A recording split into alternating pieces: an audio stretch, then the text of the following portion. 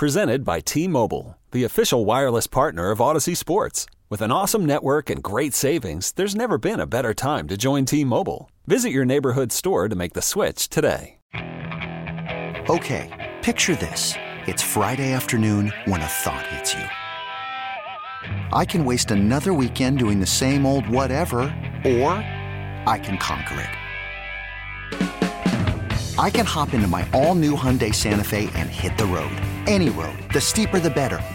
Because my all-new Santa Fe is available with H-Track all-wheel drive, so I can hit the trail without a worry in the world. Heck, with 3 rows and best-in-class rear cargo space, I can pack the whole family in with all our gear. We've got available dual wireless charging for our phones, so we'll never lose touch with civilization, and we won't lose touch with the primordial power of Mother Earth. So which is it? Waste the weekend or do something a little more epic? And conquer it in the all-new Hyundai Santa Fe. Visit HyundaiUSA.com or call 562-314-4603 for more details. Hyundai, there's joy in every journey. All right, welcome back for the final hour here with me, Ben Standig, on 106.7 The Fan, up with you until 6 o'clock. We've been talking a lot about the Commanders and new owner Josh Harris coming in, as well as all the things the Wizards did. And speaking of the local basketball team, one of their big splashy moves, I guess you could say pun intended, was to end up adding Jordan Poole from the Golden State Warriors. To say they traded Chris Paul to Jordan Poole makes no sense for anybody who hasn't paid attention to the Wizards for a week, but that is a thing that actually did happen. To talk about what the Wizards are getting in Jordan Poole and why Golden State was willing to move on from him is senior columnist for The Athletic and the editor-in-chief of our Bay Area coverage, Tim Kawikami. Tim, thanks so much for the time. I'm sure it has been a wild few days for you covering the Warriors. Yeah, it looks like they're always wild these days. There's stuff happens, and this is a championship core that they're trying to hold on with, and they're kind of making some moves around it. It's been very interesting. I think there's going to be some more interesting moves. But this one was a surprise. Jordan Poole for Chris Paul. I knew they were interested in Paul. I thought they were going to try to do it a different way. This one was a bit of a surprise. Yeah.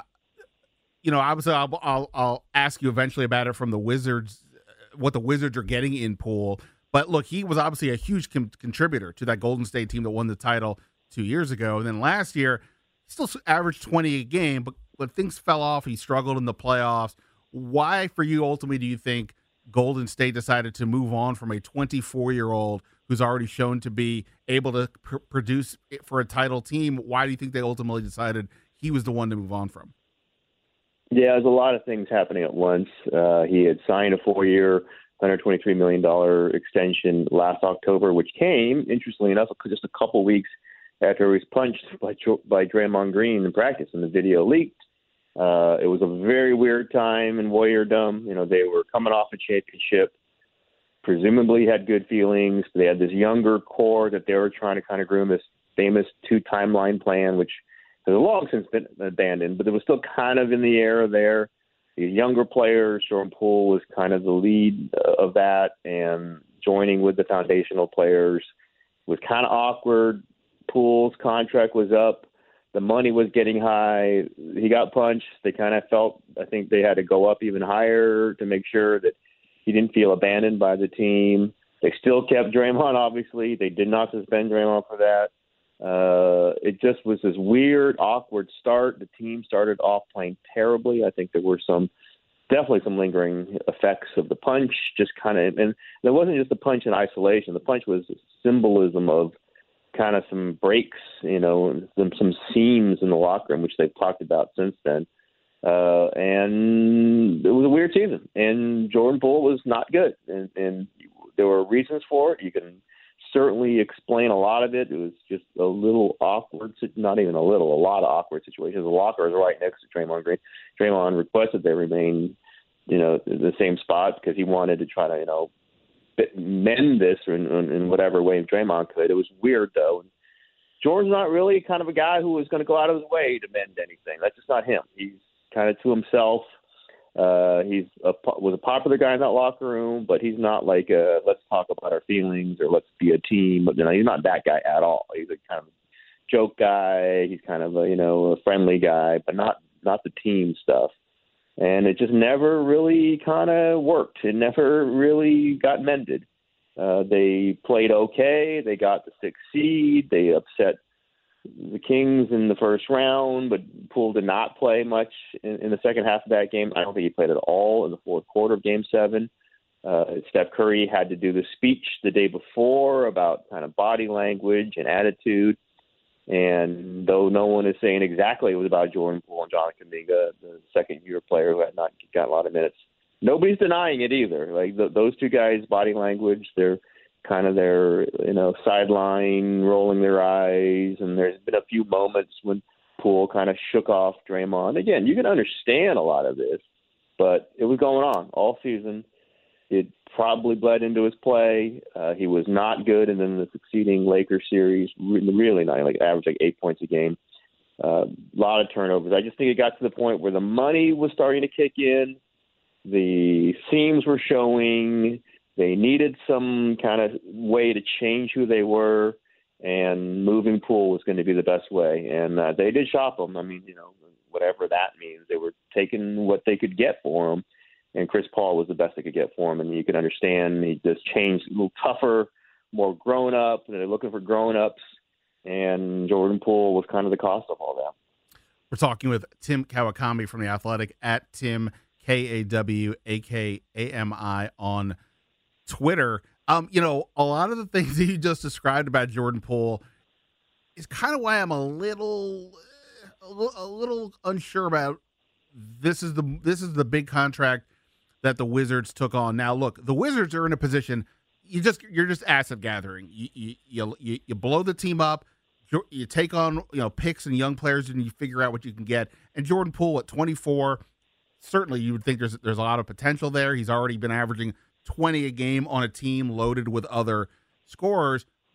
But you talked about, I also think the Wizards need to establish a new culture here. And you just described some of the concerns that happened with Jordan Poole last year with some eye rolling and other things. Plus, he's certainly a guy that likes to shoot, that volume shooter. And that to me is not how I look to put players on my team. But again, he's a guy that has done well in big spots as well. What do you think now for him, as best you can guess what's in somebody's brain? What do you think happens to Jordan Poole now that he's free of the Golden State situation? He's on this rebuilding Wizards team. Do you see him as a guy who has a chance to not just even be like an all-star player, but like a legitimate cornerstone for a team trying to rebuild? I don't know about that one. I mean, I'm not a Poole guy. I just never was a Jordan Poole guy. There's things that he does that are very viable. There's things that he doesn't do that I think are very hurtful, starting with playing defense. I still don't think he's ever going to be a plus defensive player, and many times he's going to be negative. But I think he's going to score. I mean, the word around the Warriors is like they think he's going to lead the league in scoring this season because he's just going to have the ball on a team with not a lot of other scorers, and he's just going to be able to put up as many shots as he wants. And he averaged 24.6 as a starter last season in a down season when his percentages were down. The guy can score 30 at any time. He's creative. He's explosive to the rim. He's going to turn it over like crazy. The ball's going to be bouncing off his foot. The ball's going to be thrown into the stands. The ball's going to be shot a ton. But he can score. It's a matter of, can you do it in an efficient enough way that it leads to wins? Sometimes he did it with the Warriors. Sometimes he didn't. He was chafing as much as you can in a situation where Steph Curry and Klay Thompson were not going to get jumped over. That was not happening. Not happening last season, the season before, not next season, and probably not the season after that. And I understand that, and I think everybody on around the team understood that. He's not going to have that situation with the Wizards. He's going to have every single chance to do anything he wants to do with the ball. And maybe the defense isn't going to be as important as the Wizards. Certainly not looking at a championship here. So he can, increase his value. He can, the 24-year-old can score 30 is valuable. I know. I thought they were going to get more for him, frankly, this offseason. He had a bad year. It just, that contract at the start of it is a little heavy. But as it goes on, it won't be as much a factor. I think the Wizards are going to be able to trade him for something down the road if they want to, maybe a more winning piece. But as it is, I kind of look at him as top side. Can he be a D'Angelo Russell? I mean, the Warriors had Russell for 30 games. It won great and doesn't fit what the Warriors do, but there's value there. D'Angelo Russell has been traded multiple times for a lot of value, including from the Warriors. Guys can get super hot in a quarter and score 18 for you in a quarter, and sometimes it's going to be in a big game. Sometimes he's going to shoot you out of a game, but there's value in this in a young player who can control the ball and can get to the rim. Not a great three-point shooter, but he'll take them, and sometimes he'll make them. Maybe I'm describing a perfect losing situation stat gatherer, right? We've seen the Wizards have these kind of players. Sure. I wouldn't think that he's going to be a guy who's going to lead them anywhere. I think the Warriors made that decision. Like, he is not – they just decided he's not going to be the guy who's going to take the reins from Steph Curry whenever that is. They initially thought that, and this decision is pretty much underlying that this is not the guy. Whenever the new era begins, probably not going to be with Jordan Poole, at the vanguard of him, and now it definitely isn't going to be. But he's a guy who can, make some, entertaining nights for the fan base. He can, steal a win for you when you didn't think you were going to get one. He did that for the Warriors when, the nights that Steph didn't start, didn't play. He was pretty good as a starter. He was pretty good, very good when Clay missed games. He can do that. It's just when you absolutely needed him in an absolute situation, you got to do it here. This is the moment. Didn't always come through in that. And the Wizards are going to have a great opportunity where, so what? Give us 30 great games out of 80. And I will say, it will be 80. He's very durable, played 82 last season on a team that desperately needed healthy players when you have Steph missing a bunch of games. Obviously, Clay coming off the two massive leg injuries, other players missing time. They needed him to play, and he played. It's just when you're trying to load up for a playoff run, maybe Jordan Poole isn't the perfect guy for that. But I think with the Wizards, it's going to be all the Jordan Poole is going to be there, all on the table. He's going to score 33 a game, and maybe it will be more significant than I'm saying it will be. We shall see. He will have every chance. It just wasn't going to happen with the Warriors, and I don't think it's going to happen with a really good team. But a team that's going to be struggling a little bit and need somebody to just go do it, go score. I think Jordan Poole's going to have a lot of stats this season. What a dream for any NBA player. Here's the ball. Just go ahead, do your thing. Sure. Shoot some more. Yeah, that's what it's going to be. Yeah, perfect guy for that. Let me spin it back to your team. Not your team, but the team you cover. Yeah, I don't. That's $4 billion team. It's not my team.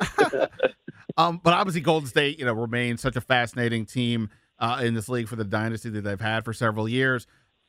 One of the big questions in coming up in free agency is what's going to happen to Draymond Green, because obviously, he could possibly leave. And then you've got the Chris Paul factor. To see Chris Paul and Steph Curry in the same backcourt is hilarious after their years of some, rivalry. What do you think is going to happen there on those two fronts, particularly with Draymond? Do you feel it's like a lock he's coming back, or is that more up in the air than maybe some people think? Yeah, it's not a lock until somebody signs and someone could jump in with a huge offer. You never know. This. I'll just say every Warriors expectation is that he will resign. Don't know what the number's going to be. I think that's been the understanding all along. Draymond Green has said it, he expects to be back, and he's with Clutch. That you're not going to say that unless you kind of know what the numbers are going to be. There's certainly going to be some negotiation. There's time until they can't really talk till June 30th. Now that he's said he's going to opt out, he hasn't officially opted out of this year yet, but once he does, they cannot talk until June 30th. But I think all understanding, you don't make the trade for Chris Paul if Draymond Green's not going to be on the team, right? You're doing this for a 1-year run, and if you lose Draymond, then this 1-year run is not happening. So the general understanding, given that somebody could jump in there, but I know the Kings have been thrown out there. They've got a ton of cap space. Mike Brown, the former Warriors, was very close to Draymond, the coach. Zach Ronadive, the former Warriors minority owner, loves acquiring former Warriors. You can see the logic of that. I just don't think that fits for them. I think they're going to use their money in another way. Draymond really doesn't fit with what they do next to Sabonis. It just doesn't fit logically. I don't think that's the one that is, making the Warriors think, oh no, we better pay him $35 million a year. I think it will be less than that. We'll see. Again, it just takes one team to make an offer that the Warriors cannot match, cannot compete with, and maybe he goes. I think he's coming back. I don't think he'd leave Steph for anything other than a crazy offer, and I just don't see that coming. And Chris Paul and Steph Curry is going to be fascinating. They both signed off on it. Like Chris Paul has signed off on being the sixth man, backing up Steph, play the non-Steph minutes, and maybe you close with Steph. The combo. We've seen that happen. He's a different style of player. I talked to Steve Kerr yesterday about it. He can't talk about the trade, but he can speak generally.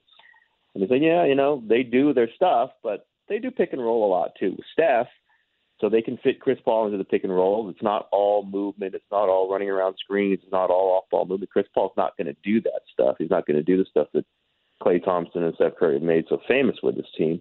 He's more, dribble the ball, point somebody, get in the screen, run pick and roll action and see what happens. They can do some of that. They've done some of that. They did it with Kevin Durant when he was here. They had to do it with Kevin Durant. You better do it with Kevin Durant. Right. You want Kevin Durant to have the ball and be comfortable. So I think they can do some of that with Paul. I think Paul is up to it. We'll see how the locker room works. But, they've been saying it for a while now, on and off the air. They're like grown-ups. They had too many young guys. Jordan Poole was not super young, but he was, acts young, certainly has a young demeanor. Jonathan Kuminga and James Wiseman, the number 2 pick in 2020, who they've since traded. And they've just run through Patrick Ball, and they tried to put him in this Wizards trade. 19 when they drafted him. I thought he was a pretty talented player, but kind of young and impressionable, and not the toughest guy in the whole world. I think he could be a pretty good player, but we'll see. Really good shooter. They want a grown up, and Chris Paul is a grown up. Maybe kind of replace Andre Iguodala in that grown up role, but actually play, because Andre just has been hurt too much the last 2 seasons.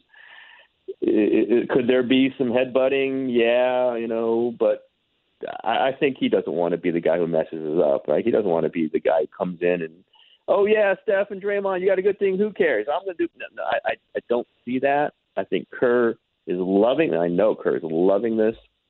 Just somebody to run the team when Steph's out. Jordan couldn't really do that. When Jordan did his stuff, it was Jordan stuff.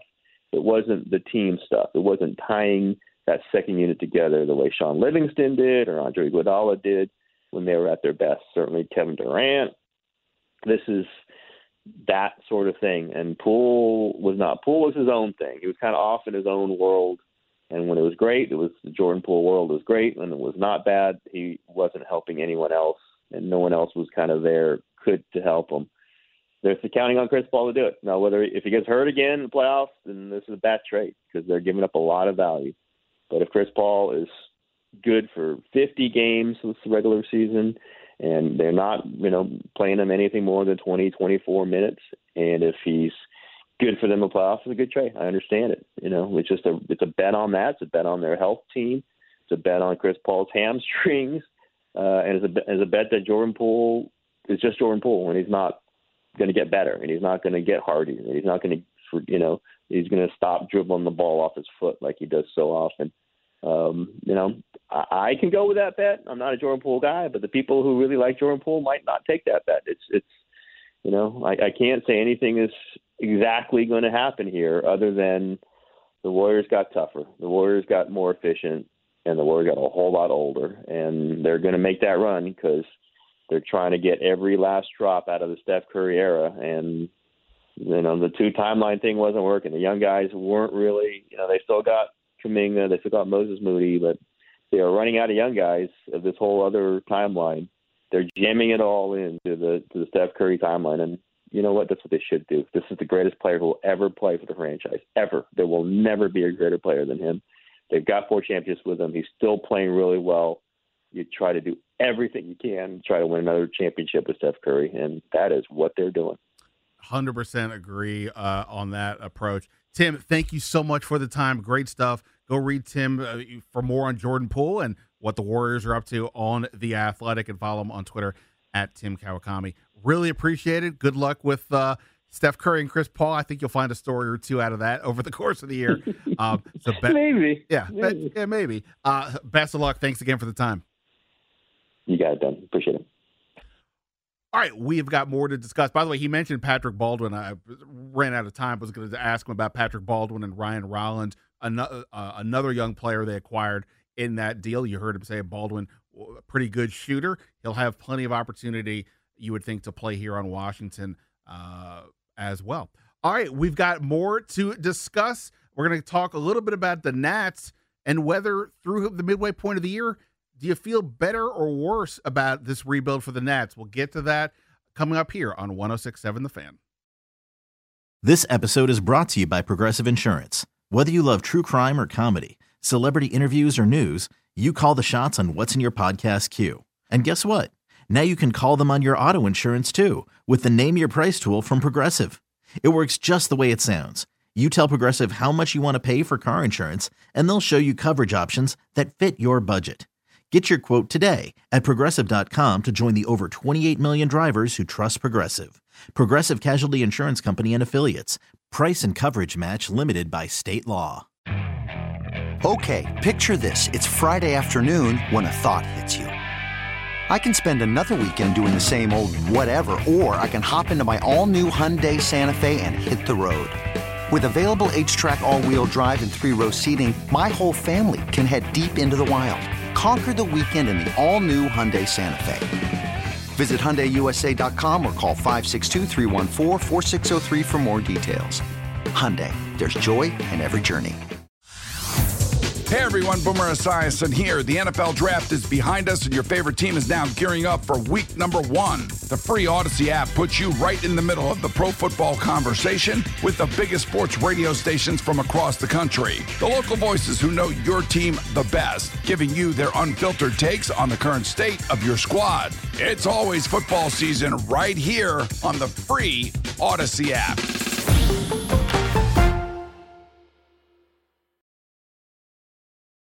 You know, between the commandering, and more recently paying attention to the Wizards and trying to have some semblance of a life, I have not been paying a ton of attention to Major League Baseball. I'm going to be honest about that. By the way, the Nats at the Padres, 8:40 first pitch. You can hear that on 106.7 The Fan. But I'm aware of what the Orioles and the Nats are up to, just because I'm, osmosis and try to pay attention a little bit here. But, the rest of baseball, I am trying to catch up now because, look, obviously, other than the NBA offseason, the NFL is in a quiet period, NHL going through their offseason as well. There's no action on the field of the local teams except for the Nats. I'm aware of the Mystics and DC United as well. I'm just talking about the quote unquote 4 major teams, and trying to figure out in baseball here, the Orioles are second in the AL East, one of the top contenders there. Are they legitimate? And with the Nats, look, we get it. It's all about the future, and the question therefore is, what is going on with their future? Is it looking better or worse than maybe we thought at the beginning of the year? Britt Ghiroli, my colleague at The Athletic, is going to join me next and get her view on those questions, Shohei Ohtani, and what her favorite thing so far in baseball has been this year. We'll get to her right after this here on 106.7 The Fan. Hiring for your small business? If you're not looking for professionals on LinkedIn, you're looking in the wrong place. That's like looking for your car keys in a fish tank. LinkedIn helps you hire professionals you can't find anywhere else, even those who aren't actively searching for a new job but might be open to the perfect role. In a given month, over 70% of LinkedIn users don't even visit other leading job sites. So start looking in the right place. With LinkedIn, you can hire professionals like a professional. Post your free job on linkedin.com/recommend today. Might be cliche to say you're saving the best for last. Not today. Not today. The fourth guest, it's the one we've been waiting for. Britt Ghiroli is here to educate me and hopefully you guys on what is happening in Major League Baseball. This has been keeping me fueled up all day knowing you were coming on here with me. How are you doing? Oh, stop. I'm doing well. Thanks for having me on, Ben. Well, I mean, look, I have to carry the load. We got to have a conversation about when we're getting you back in the the host mix here. I can't believe they let me do this by myself. That you were here to keep tabs on me, but somehow they're letting me do this. You're back in the swing of things. I wanted to bring you on. Like, I was like, all right, let's talk about the Nats. But you're not a Nats beat writer anymore. You are a Major League Baseball national reporter, and I'm going to put that hat on you and ask you about a bunch of different league questions, including the Nats. Are you prepared for this mission? Probably not, but let's proceed. All right. Well, that's good attitude. Way to be positive. All right. Well, speaking of positive, tell me this. I told everybody before, I'm just trying to catch up now on baseball. So tell me, what's been your favorite thing so far about the 2023 Major League Baseball season? Probably the new rules. I think the pitch clock, a lot of people were a little concerned about, but it adds a nice tempo and flow to the game. And, you can watch a baseball game in 2.5 hours now. Even like last night I was in Baltimore, they were rain delayed. The game didn't start till after 8. But, you're still able to kind of be like, all right, I can make it through this game. I'm able to watch West Coast games. I think what they've done in terms of banning the shift has really helped put a little more emphasis on not just home runs and strikeouts, right? I think what you're seeing with the bigger bases has led to an uptick in steals. And certainly the pitch clock and the throwovers are a factor there as well. So I'm going to say the new rules, which honestly, Ben, there's not much that people agree on, and there's definitely an even smaller amount that people say Rob Manfred did the right thing here. But really, I think I talk to agrees Rob Manfred did the right thing here with these new rules. Yeah, I mean, I've heard some positive things. The steals are definitely up. I can tell just from my AL-only fantasy league. Some of the players have been getting tons of steals. It's pretty notable. Ultimately, do you think who's getting helped more by this, hitters or the pitchers? With regards to the pitch clock, I mean. The pitch clock is probably, I think, the hitters. I think it took pitchers a little while to figure it out. Max Scherzer was one of the guys who's been very vocal about it. Now, there are certain hitters, Juan Soto, one of them, who I think have such regimented routines with the shuffle and really taking the time in between that they struggle. But by and large, I think it was a bigger adjustment for more pitchers. Got it. All right. That makes sense because they got to hurry up their process to start everything. All right. Let's go. You just mentioned the Orioles, so perfect to ask about them.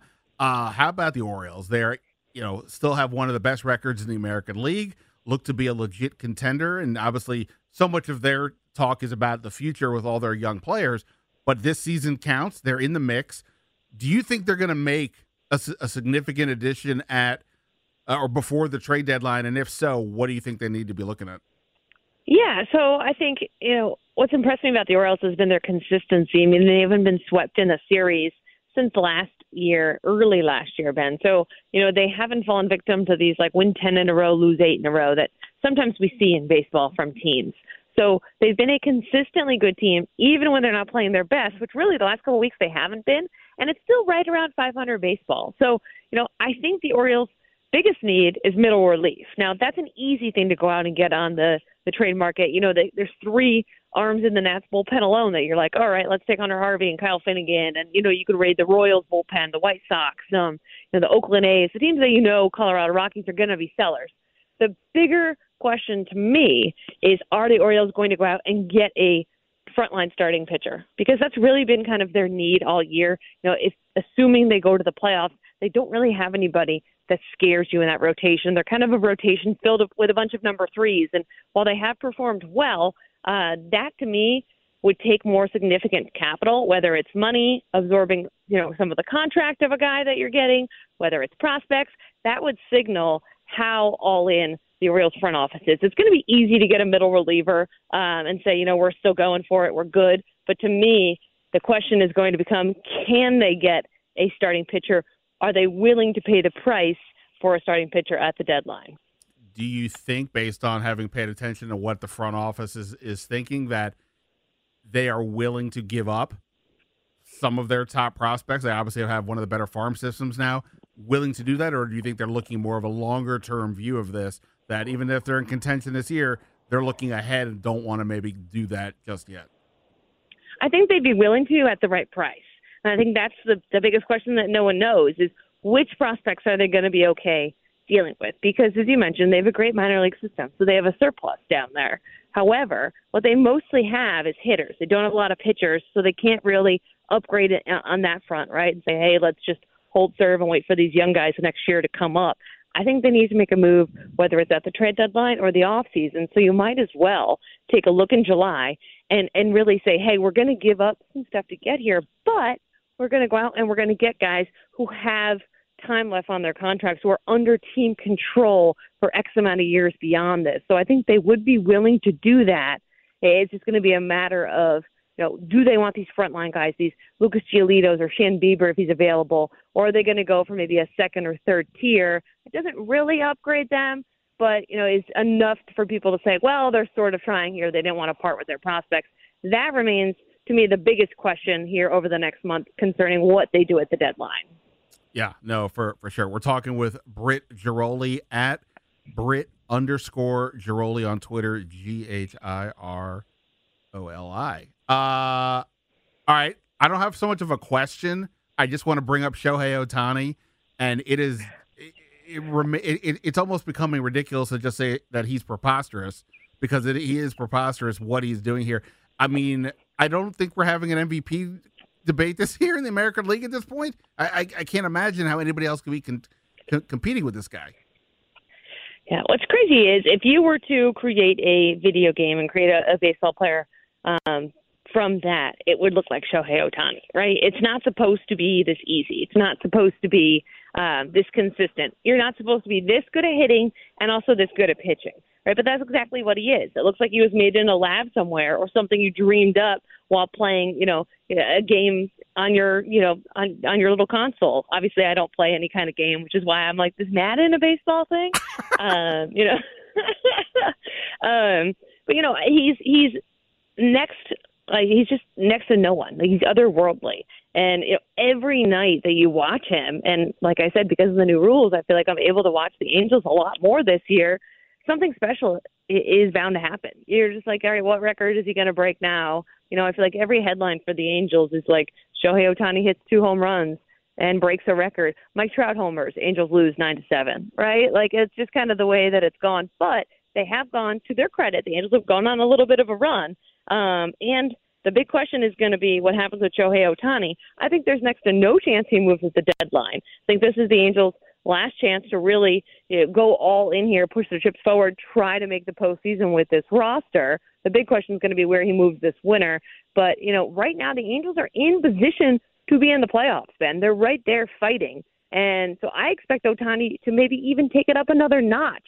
This is a guy who at the World Baseball Classic under the brightest lights, after he pitched, was like, hey, I'm going to close in the championship game. Ended up closing, striking out Mike Trout. Everyone knows what that was all about, but he's a guy who rises to the moment. So I'm wondering, even though it seems unfathomable, if there's even another level of Shohei Ohtani that might unlock if the Angels continue to play meaningful baseball down the stretch. I mean, I got to think, if you could give Rob Manfred truth serum, he would say, we need to get Shohei Ohtani in the postseason over any other player out there, because everybody needs to see him on this primetime stage, and obviously he is just such a fascinating thing. Everybody's watching Shohei Ohtani, and that, I think, to your point, like going up a notch, just simply getting him in that spotlight, I think would just do so much for him and for the league. Absolutely, the marketing, the money, the TV money. I mean, people were saying the amount of money they make at the WBC, especially in a year like this year when Japan won it all, because outside of the U.S., Japan is the biggest baseball fan base there is. So there's no question to me, internally in MLB, they're rooting for Shohei Ohtani and the Angels to do something, because they would profit so much off of even just one playoff game with Shohei Ohtani. All right, before I get to some of the Nat stuff, right now, I'm sure you love predictions. I'm sure you love it because you're fearing everybody will hold you to it. But right now, who would you pick to go to the World Series based on what you've seen so far from these teams? Gosh, it's so tough. I think Tampa Bay has been, they got off to obviously a record start, and they've still just continued to play at like a really, really high clip. There are some concerns. Wander Franco was benched recently for how he's handled his struggles. He's a huge part of that team and that lineup.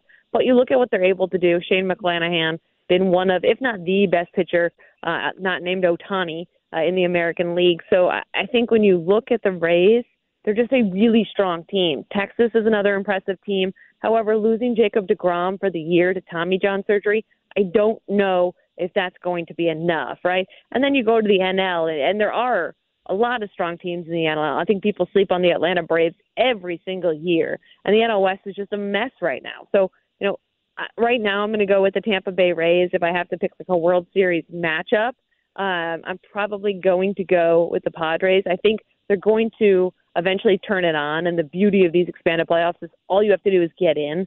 And once you get in, there can be no more dangerous team than the Padres with that, big threatening four in their lineup in Juan Soto, Fernando Tatis Jr., Xander Bogaerts, and Manny Machado. So it'll be really interesting to see what happens here over the next month, Ben, and who sells and who doesn't, because it's been just like a wild stretch to the season. There are so many teams still in it, and this is what baseball wanted with the 12 playoff spots. All right, let's get to the Nats here with Britt Ghiroli. Before I ask you about the on-field product, there was just a recent settlement here with regarding the Masson, Nats, Orioles situation, but not for the whole, not for everything, but for some recent or for some past money the Orioles had to pay to the Nats, but there's still more court cases, or maybe it's not court, but what are we calling this? Arbitration, whatever it might be, to go. I handled that artfully. What does what just happened mean going forward, and as it relates to the Nats selling the team? Because I imagine the other potential owners are like, "Hey, we need to know what's going on here with this TV deal before we sign on." So what just happened mean for the potential sale of this team going forward? Yeah, it certainly makes it easier. I mean, listen, this is, like you said, the first step of many. They settled on, I think, 4 years of payments, which is good, but it was the one that they've been fighting about forever. Now, the good news is RSNs are slowly dying and viewership's going down, so you're probably going to have less money to argue over, maybe a better chance to settle all the next ones that are coming between these two sides.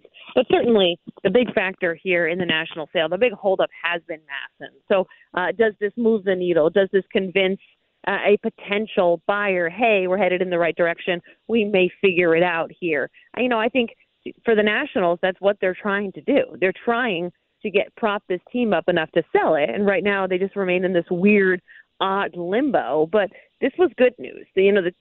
On one hand, the Orioles had run out of courts to go to for this. There was nowhere left to turn. On the other, they reached a settlement, which I think people thought would never see the day. I mean, certainly it was a surprise. So maybe we are making little bits of progress here. Maybe it's going to help the Nationals sell. I still think, we have a lot of hoops to jump through, but it's a positive first step. All right. Now, last question. So I think we're aware that going into this year, it was definitely, they're one of the teams now in this town who was going through a rebuild after trading Juan Soto and all that. And their record, they have the worst record in the National League at 28-47. I don't think that suggests anything good or bad about what kind of progress they're making, knowing they were going to struggle. But based on what you have seen from them, some of the younger guys, knowing perhaps even if you want to factor in Strasburg situation, whatever it is, do you feel better, worse, or the same about their future than you did at the start of the year? I feel about the same. I mean, if you had asked me this 2 months ago, I would have probably said better. They got off, I think, to a nice start. We're playing a little bit better. And like you said, it's not just about the wins and losses, but, some of the play has been sloppy, has been uncharacteristically sloppy, has been frustrating. And it's the growing pains of trying to have a bunch of guys who really aren't ready yet at the big league level, but you're trying to develop them at the big league level. So I don't think I feel any better or any worse. I think they have an opportunity here coming up with the draft. They have another opportunity at the deadline. Yes, there's no more Scherzers or Sotos or Trey Turners, but they still have some bullpen pieces. They still have the ability to, maybe get back a prospect or two that will end up being, your last guy in the bullpen or your last guy off the bench. There are still moves to be made. I think a lot of what it's going to come down to, Ben, and a lot of what I'm looking for them for the rest of the season is the young pitching. And, can some of these guys take step forwards? Obviously, Cade Cavalli's injury really crushed them because he was a guy that was expected to play a role, and he was a guy a lot of people are looking forward to seeing progress. So that somewhat kind of hampers them. But, there's still young guys on that team, and there's still the opportunity every start to continue to get better. And I think you have to view it through that small lens if you're looking at this, because it's real ugly otherwise. I mean, you look at the Royals, you look at the A's, look at the Rockies, you look at teams that are trying to put it together, And, it is ugly to watch. But then you look at the Orioles, and it was ugly until it wasn't, right? So it's very hard to say when that light can switch, right, when you flip that switch. And I think for the Nationals, it's going to come down to the current coaching staff really being teachers and mentors at the big league level rather than coaches, and really helping those guys take those steps forward, take the progression. So I feel about the same. I still think it's really early to judge what's going to happen here. Obviously it's a little different because Mike Rizzo and Davey Martinez are in the final year of their contracts. So that's something to factor in as well. But right now I don't really have an opinion one way or the other about where this is headed. Well, look, Brittany has a lot of opinions on a lot of other topics, which is why you should go read her on The Athletic. Anything you want to mention that people should go take a look at? No, just subscribe and read all our stuff on MLB. Okay. And, of course, yours. Well, that goes without saying. Look, she's a giver. She's not even promoting her own stuff. She's just saying, go check out The Athletic. That would be a good thing. Britt, you rock as always. Enjoy the rest of your Saturday with your little one, and we'll talk soon. All right. Thanks, Ben. All right. That is the great Britt Ghiroli. One segment to go here on 106.7 The Fan and the Team 980. Ben Standig still with you on 106.7 The Fan. All right. Wrapping up today's show. I'll just first say thanks to all of our guests today, Britt Ghiroli, Tim Kawikami, Zach Harper, and Evan Novi Williams for their time. I think it's going to be a quiet time here for the next few days. I mean, again, the Wizards could be doing a few things. Possible there's a significant trade in terms of them taking on somebody's contract, but relatively speaking, I think things should be a lot quieter for them than it was this last week. Obviously, the Commanders are off until training camp starts around the 25th of July. And, we just heard that the NFL owners are going to meet July 20th to likely vote on the sale of the Commanders. And obviously all eyes will be on that, but there's not much more to discuss about that other than what does Josh Harris do when he takes over. We discussed that a bit in the first hour. We offered him some advice here on the show, and you guys chimed in as well. I think that's, to me, is where the focus is going to be. If you're a Nats person, obviously you're going to, as we just discussed with Britt, you're going to pay attention to how the young guys are doing. And, as with Davey Martinez and Mike Rizzo, what kind of finish doesn't matter for their futures? Probably not in the case of Rizzo, at least, but there's still some things up in the air for sure. But like I said, we already know the Nats are going to have a rebuild year, and that's what they are doing. The Commanders, it's not a rebuild. It's we don't know what it's going to be. They have got enough talent to compete this year. With Sam Howell at quarterback is the really interesting question mark, not to mention Eric Bieniemy as offensive coordinator, the offensive line. And as much interest as we all have in that stuff and as much fun as all that is, Josh Harris, what does he want to do with this team? Coaching side, the business side, does he have suggestions on how they can be aggressive and take everything up a notch? I think that is, to me, what we're all kind of waiting for. And I know on the beat, there are people who are saying, hey, or people say to us, hey, the Snyder sale is almost done. You get to take a break. Now, that's not going to happen because now we go to Josh Harris watch. What does he want to do with this team? I don't think he's making any changes with regards to the coaching staff or anything now, but something will be coming. And whether that's happening right after the sale or soon thereafter, that is going to be so interesting to watch. And we will, of course, do that. You can read me on The Athletic. Follow me on Twitter at Ben Standig. And, of course, keep listening to 106.7 The Fan and the Team 980. But for now, Ben Standig signing off.